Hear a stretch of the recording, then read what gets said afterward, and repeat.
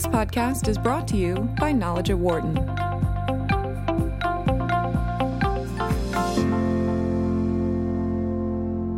Welcome back to the Knowledge at Wharton podcast. I'm Rachel Kipp, Associate Editorial Director of the Knowledge at Wharton website. We're here today with Wharton Professor Santiago Galino. He's a professor of Operations, Information, and Decisions, and he's here to talk to us about his research, which focuses on omni-channel retailing. Santiago, thanks for being with us. My pleasure. Thank you for inviting me. I feel like the term omni-channel has evolved a lot over the years. It seems like it used to mean just that I'm a brick and mortar store and I have a website. What would you say it means today? Yes, I agree with your point. I think that over the last few years, the term has evolved, mainly driven by the fact that the customers have evolved. So if you think of the customers today, don't see two independent companies, one running in a brick and mortar setting and the other one in an online setting. We see retail companies as one entity. And I think that is what retailers should aspire to be one unique company facing the customer, either when the customer interact with the online part of the business or the brick and mortar part. Now you have brick and mortar retailers who are trying to beef up and integrate their online operations. And at the same time, there's a lot of online first retailers that have been opening up brick and mortar stores in recent years. What are the sort of unique struggles that each one faces with that? Yes, I think it's a very interesting phenomenon. The fact that online first retailers are now starting to develop a physical presence. When I first start looking at the issue of omni-channel retail, most of the focus was on the struggles and the things that traditional brick and mortar retailer were trying to do to integrate with the online world, and with the assumption that eventually the brick and mortar stores were going to die or fade away.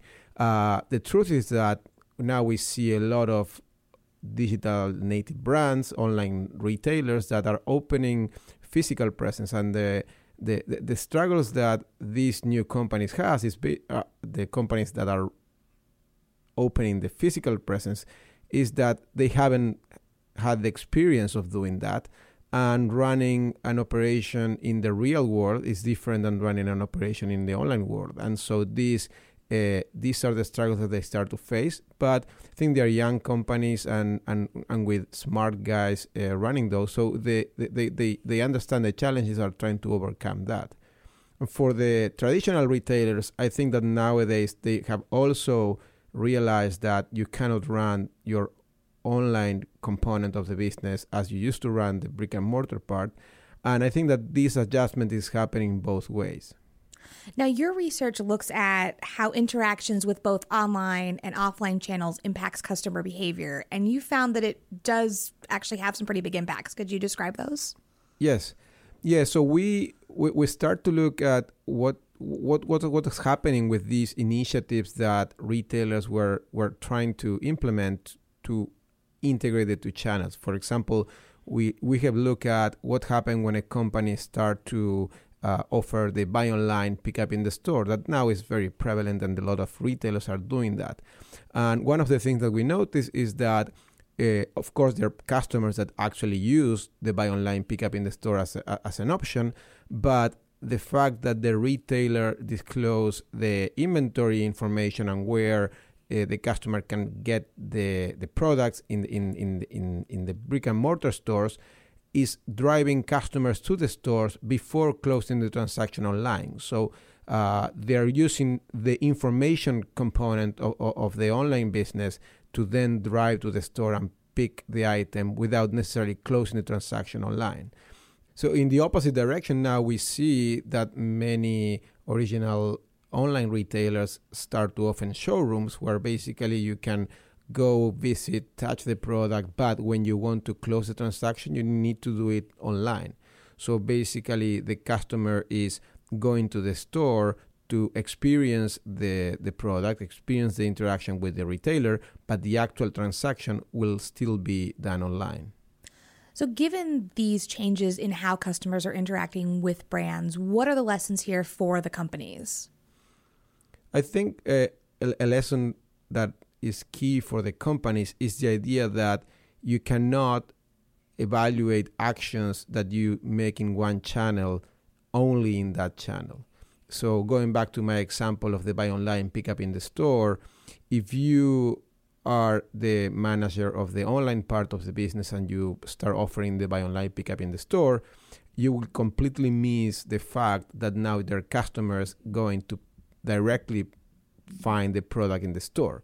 And so this is telling you that when you make an action in an omni-channel context, it needs to be evaluated in an omni-channel fashion. And so this means that you need to think of the impact that this particular action can have on your operation, meaning online plus brick and mortar, and not just the channel or the part of the business where you took the action. So to use the example of buy online, pick up in store, if you've got that person now coming to your store, it creates an opportunity for you. Yes, absolutely. And actually in our research, we do find that, like when someone goes to pick up something in the store, they end up buying more stuff that they were not originally planning. They don't go to the store simply to pick up the item, but they buy additional things. And again, this speaks to the fact that they need to consider the implications of the action more broadly and not only in the channel that they're thinking about. The second issue, I think, is important to consider when retailers are planning and deciding what to do next, is to be aware that today customers are omni-channel. So this idea that you can understand your own company and your business as two separate sections, the online and the brick and mortar, is not longer sustainable, because customers, we don't think of the retailer that way. If I buy something from a retailer online, arrives home, and I don't like it, I can perfectly drive to the store and try to return it. And if the retailer is not offering this option, it will be awkward to me because I actually bought it from you. So you are one company, and so if the answer is, oh, you bought this online, we don't accept the returns, well, that is signaling to the customer that you haven't understood yet that we are in an omni-channel context. Now, 2017 was really defined in a lot of ways by retail closures, and there have been a lot more of them in 2018, but also recently we've seen some retailers posting some pretty strong earnings news. Do you feel like that's driven by just a reflection of consumer spending, increased consumer confidence, or is there also a pattern here that some of the retailers who may be doing it right are getting rewarded for that? Yes, I think that the last thing you mentioned is what I think is going on. I think that there are retailers that unfortunately were not able, for different reasons, to adjust, to adapt, and now they're closing, while others had the ability to transform themselves, to put emphasis where customers are seeing value, and that is making them strive. I think Best Buy is an example of a retailer that a priori everybody thought they were going to be going to some rough patches, and in fact I think they've been working hard, and they understood the value of their physical presence and trying to leverage that when they put their offerings on the online world. So I think that companies have reacted differently. Unfortunately, some of them failed, but I think there are many retailers that have been able to adapt, transform, and are going to be healthy in the long run. Now, a lot of the news about omnichannel, or what you would read, focuses on brick and mortar retailers trying to move into the digital world and sometimes not doing a great job. But do you see in the trend of online-only retailers trying to move into the physical world, do you see warning signs there for those online retailers or online-first retailers?